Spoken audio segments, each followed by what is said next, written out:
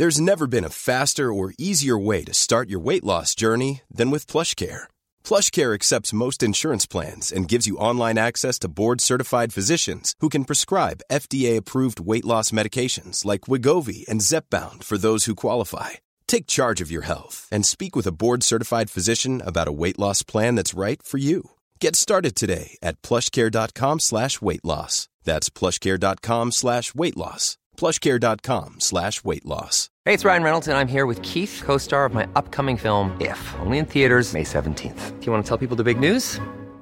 All right, I'll do it. Sign up now and you'll get unlimited for $15 a month and 6 months of Paramount Plus Essential Plan on us. MintMobile.com/switch. Upfront payment of $45 equivalent to $15 per month. Unlimited over 40 gigabytes per month. Face lower speeds. Videos at 480p. Active Mint customers by 531.24 get 6 months of Paramount Plus Essential Plan. Auto renews after 6 months. Offer ends May 31st, 2024. Separate Paramount Plus registration required. Terms and conditions apply if rated PG. Now, listen, they want me to say hello, welcome to the James Well Best Bits of Tonight's show, which you can hear every night, Monday to Friday on Talk Radio from 7 till 10. But I said, wouldn't it be best to call it the worst of Wales? So have a listen, see what you think. Let's talk to Elliot Coburn, who is the Conservative Member of Parliament for Carshalton and Wallington, and he's a former NHS worker as well. Elliot, good evening. Good evening. Hello. Thanks for having me. Now, where are you going to spend the recess? Well, I'm going to be getting in contact with my older CCG to see if they need me at all to go back to the NHS and support their efforts.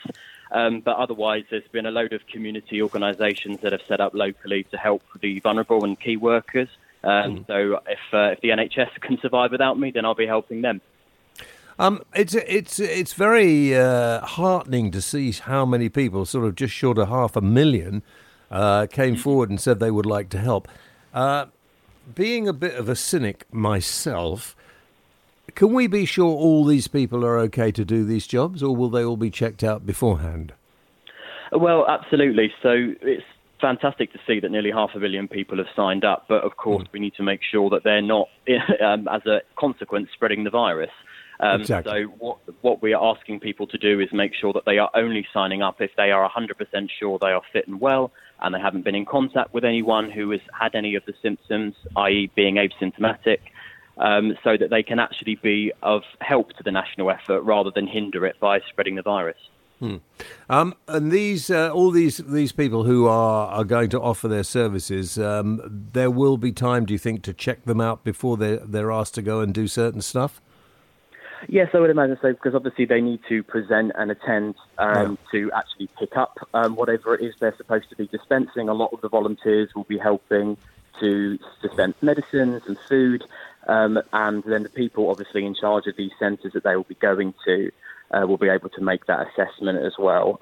So hopefully we will see this as a great, almost a Dunkirk spirit kind of national effort rather than making the situation worse. And how long will it take then to get everyone ready? Well, I know some people have already had the phone call. Some boroughs are moving faster than others. It depends really on the resilience of the community organisation that has already taken place. But a lot of people have already had the phone call. And I would imagine that the 400,000 people who have already signed up should hopefully be receiving instructions within the next week. Yeah, Okay. yeah. What are your thoughts, by the way? Everybody else is talking about this today, Elliot. What are your thoughts about Prince Charles being tested for the virus? A lot of people, I'm surprised, I must admit, complaining. Why was he tested and other people can't get tested? Well, of course, it's very sad that Prince Charles has tested positive for the virus, but he does meet the criteria, and Clarence House did put out a statement clarifying that he was tested under NHS criteria. It wasn't private, and he was tested by the National Health Service in Aberdeenshire. So because he falls into the vulnerable category, he will be one of the 5,000 people a day at the moment who are receiving tests. But we are rapidly ramping up the testing capacity. We expect to hit around 8,000 a day within the next few weeks, and going up to much, much more than that, 10, 25,000 within a month or so. So we should see rapid expansion of testing happening very soon.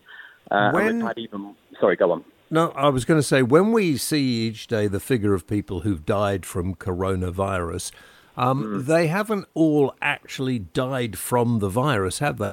those people already had life-threatening problems.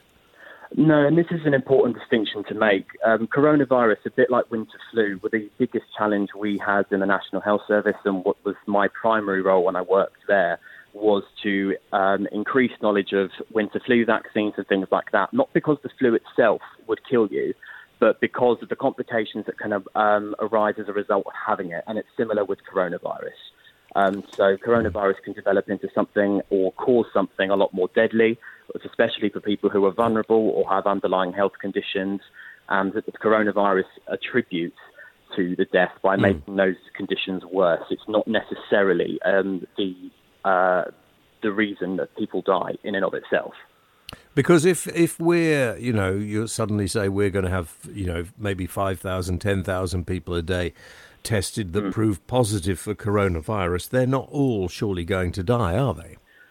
Well, no, and the advice actually is for a lot of people who have tested positive, they still won't be hospitalised, and that is because they will be able to fight off the virus by themselves, by self-isolating at home, taking things like paracetamol to alleviate some of the symptoms, and their body will naturally fight it off. Some of my own colleagues, such as Ben Everett, for example, the MP for Milton Keynes, has already gone down with the virus, but he has recovered from it in his own home.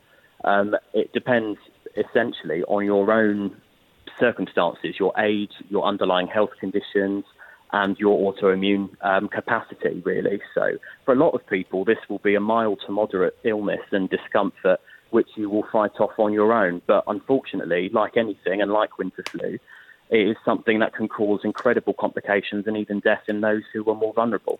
The James Whale Show. Come praise the whale On Talk Radio. Let's talk to our very good friend, Talk Radio's royal correspondent, Mr. Rupert Bell. Can you not lick your lips like that quite as loudly? Don't be rude to Rupert. I'm not being rude to Rupert, I'm being rude to you. Sorry, Rupert, old chap. Well, I just put my vodka and tonic down, but so maybe I am licking my lips. Do you know, I think I might have a gin and tonic when we finish the show. Why don't you have one while we're on? Well, I could have one while we're on, couldn't I? I'm at home. Anyway, I've got a very nice bottle of pink gin here, Rupert. If you, I don't know whether you like pink gin. I don't like it when it comes pink. I like it actually when it's made properly with Angus Stewart bitters. Yeah, no, my dad used to like that. Yeah. But I don't. Now you're talking. Yeah. Ash, could you butt out of what is a very serious conversation of which you will know nothing about? Because it's like Rupert Wind Down and Friday. I listen to Wind Down Friday. Rupert and I are both gentlemen, unlike yourself. Sorry, Rupert. Well, I have been noticing the sort of have a pop at Prince Charles Brigade, and I think we've got yes, there's people saying going to, he could have been in Highgrove, he could have gone to Balmoral. Clearly, he's a man who can choose where he wants to be. Now, I don't know the timeline as to what the decision was to why he ended up in Balmoral as opposed to being in Highgrove, but presumably there was a decision made. And clearly, it shows that no one is immune to this wretched virus. Should he be fleeing the capital, though? I mean, should he be staying? Well, I think he was out in Highgrove anyway, so perhaps he wasn't in the capital anyway. And what you've got, this problem is like members of the royal family don't travel in the same plane together. You know, they need people, in a way distancing from themselves. Because obviously if there is a problem, you've got to limit it. Now, it's supposedly the last time he's seen the Queen was on March the 12th. Yeah. And she is, by all accounts, now she's in Windsor with the Duke of Edinburgh. I'm not, and then obviously Kate and William, wherever they are. But and clearly, the controversy is: should he have had a test? Well, as a future king, I think probably, he has to be made sure that he is fine or what he has got, and I don't have a serious problem with that. Nor do I, and I can't imagine there's so many more important things to worry about than the sort of dying embers of republicanism in this country. Well, they tell us not to go to our holiday homes, and then they all go to their holiday homes. Ash, button it. I don't want to hear any of your Republican rubbish. I'm just saying what I see. Don't shoot the Sorry. messenger. But here's the thing about the holiday homes. If they are going and they are self-isolating, and you are out of London, is that any worse? And is that not better for the individuals? And look, I know there's the medical issue. So Prince Charles goes to Balmoral. Clearly, he's going to have access to the very best medical care. But that is a given. And yes, but why shouldn't he? He's also 71. So he's in what is perceived the most dangerous category in terms of age. He's now, quite clearly, healthy, he's though, a fit man. Yeah, he's a fit man. So therefore, he is, he's going to have a proper, he is a healthy 71-year-old. Yeah. But at the same time, he's in the category that needs to be tested. So is he not just like any 70-year-old man who needs to be tested? So I do think, the people who are having a pop at him maybe just think, right, well, he's just another OAP. When did he last see Harry and Meghan? When did he last see them? I don't know when he last saw them, but by all accounts, he's been in contact with them, explaining the situation. But presumably, he might have seen them when they were over for that visit towards the beginning of the month. So I assume he would have seen them then. And Andrew can't be far off 70. Just a minute, Ash. Just calm down, Ash. Don't start bringing anything that Andrew's not involved in. Well, he can sweat it out, can't he, if he gets it? Yeah, Ash, shut up. Now, just be quiet. Sorry, Rupert. No, don't be... I'm having a lot of trouble with him at the moment. Yeah, he's being deliberate, isn't he, as they say? Yeah. I mean, it's amazing how the news is not covering anything else. The other day, we're all having, well, I wasn't, but lots of people moaning about Meghan and Harry and how they were behaving and everything else. And, of course, they've just slipped away quietly, lucky for them. And then, was it week before last, there was the rumour about Prince Philip too. Well, I mean, I'm afraid the rumours about Prince Philip are just an eternal one, as you probably would expect from a 98-year-old man. Now, he's back in Windsor Castle, and I'm sure he is being given every decent care for any 98-year-old man, and hope, clearly he's in a very fortunate position, and clearly he's frail. But these rumours, appear on a monthly basis. So I think we have to always just take them with until something official comes out, never react to these rumours, because he is a 98-year-old man. The Queen is a 93-year-old woman, and clearly, but healthy, but clearly vulnerable just because of the age. And hopefully they are, like all of us, presumably trying to self-isolate as much as is practical. The James Whale Show. Come praise the whale on Talk Radio.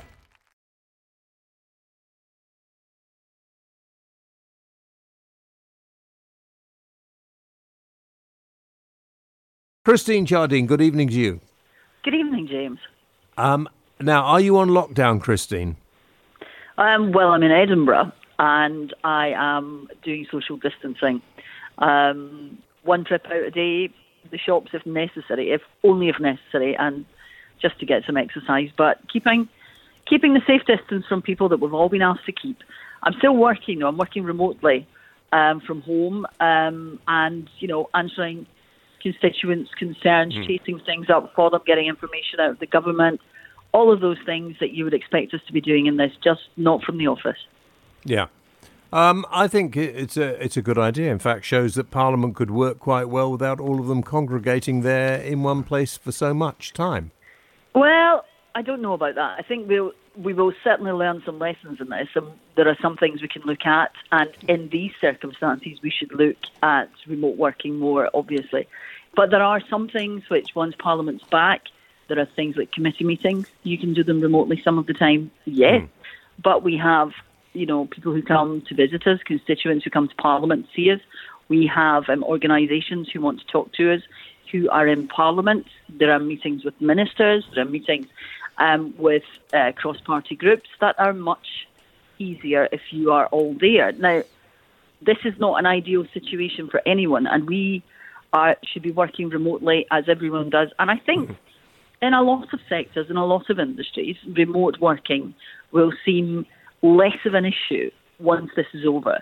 I've got 2 or 3 conference calls a day using Zoom at the moment, and that, or Skype, and that's the sort of thing that I think we will see people doing more and more once the crisis has passed. They'll appreciate that you don't have to fly 400 or 500 miles a day to go to a conference and then come back. You can do it remotely, and it'll be good for the planet. Yeah. One has to look for every silver lining in this one possibly can, James. Well, I Because think, it's quite a cloud. Yeah, I think that was quite amazing, the way the pollution has actually cleared up. They did a report on it, I think, last week, and it's cleared up enormously, the sort of air pollution around the world, where everybody has been sort of staying away. The Lib Dems have been quite quiet since this happened. Is this because you haven't really got a new leader yet, or what? No, this is simply because the nation's attention, the media's attention, has quite rightly been focused on how we deal with this. And there's no real division amongst politicians. We are all trying to work together as best we can. Well, Yes, Jeremy Corbyn seems to be annoyed about almost everything. I can't speak for Jeremy Corbyn. I know that our attitude is that, yes, there are things that we wish had been done sooner. There are specific things that we want more information from the government on. Self-employed, for example, a citizen's income, a 3-month break on all business taxes. These are things that we're talking to the government about, and we're pushing them for. But you know what? We've all got a big problem, and it's not a time for party politics. It's a time No, for I working agree. together. Yeah, And I agree. If we've been quiet, that would be why. It's because, for me and for my party, we believe that the national interest has to come first in this, and that's what we're focusing on. Are you delaying choosing a leader because of this or not? That will be my decision, but I think that's what I would like to happen. I would like us to not do it, but it won't be my decision, and there'll be lots of factors taken into account. But I really think that we have bigger issues at the moment to be looking at, not just the MPs or the MSPs in Scotland or Assembly members in Wales or Assembly members in London and councillors throughout the country. We should all be working to provide the best possible service we can, the best support for the NHS, to help people out who are going through a crisis now, an economic crisis, not of their making or anybody's making. And we should be looking for steps from the government to support the self-employed. People are going to lose their jobs in this. Businesses who are facing going bust through no fault of their own. Airports, the railways, all of that. We should be looking at that. That's where our attention should be. The James Whale Show. Come praise the whale. On Talk Radio. So was it really necessary to chew while I was speaking? I was wiping, actually. I was I don't want to know, please. No, I was just don't. cleaning the desk. You never hear of Lord Grossman anymore, do you? Lloyd. Lord, isn't it? Lloyd. Lord Grossman. Lord Grossman. Let's go Lloyd. through the keyhole. Let's hope we get through this thing and out the other side sooner rather than longer. Sooner rather than longer, is that right? Later. Later, that's right, yeah.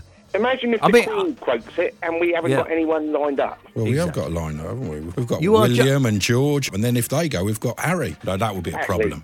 I'm going to ask you outside, actually, if you're not careful. What, the Kent? I'm not coming all the way down there. No, back to back, 10 paces. Yeah, 6 feet, isn't it? It's 2 metres that you've got to keep apart. Did I ever tell you my Blondie story? Yes. No, you told us, thanks. No, so what's the next thing we're doing? No, go on, tell me what the No, story yeah, was. you told you and what's his name. So anyway. What is that brilliant star in the sky, Ash, that's been there for about 3 or 4 days? What is it, The sun. darling? I think it's Venus. Yeah, Venus, that, yeah. Let's make love. That was the clips for today, the worst of Whale, the best of James Whale. Thank you for listening. I hope you enjoyed them. Well, I suppose if you didn't enjoy them, you won't be listening, will you? Anyway, I'll be back 7 o'clock until 10, Monday to Friday on Talk Radio. Have a great day. Thank you for listening.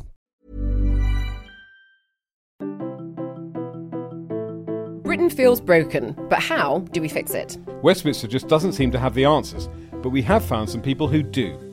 Join me, journalist Becca Hudson. And me, the former MP Ed Vaizey, for How I'd Fix. From the price of a pint to the housing crisis, this is the show where we take an alternative look at the problems plaguing the nation. And hear practical solutions from those in the know. Catch new episodes of How I'd Fix wherever you get your podcasts. Rebuilding Britain starts here.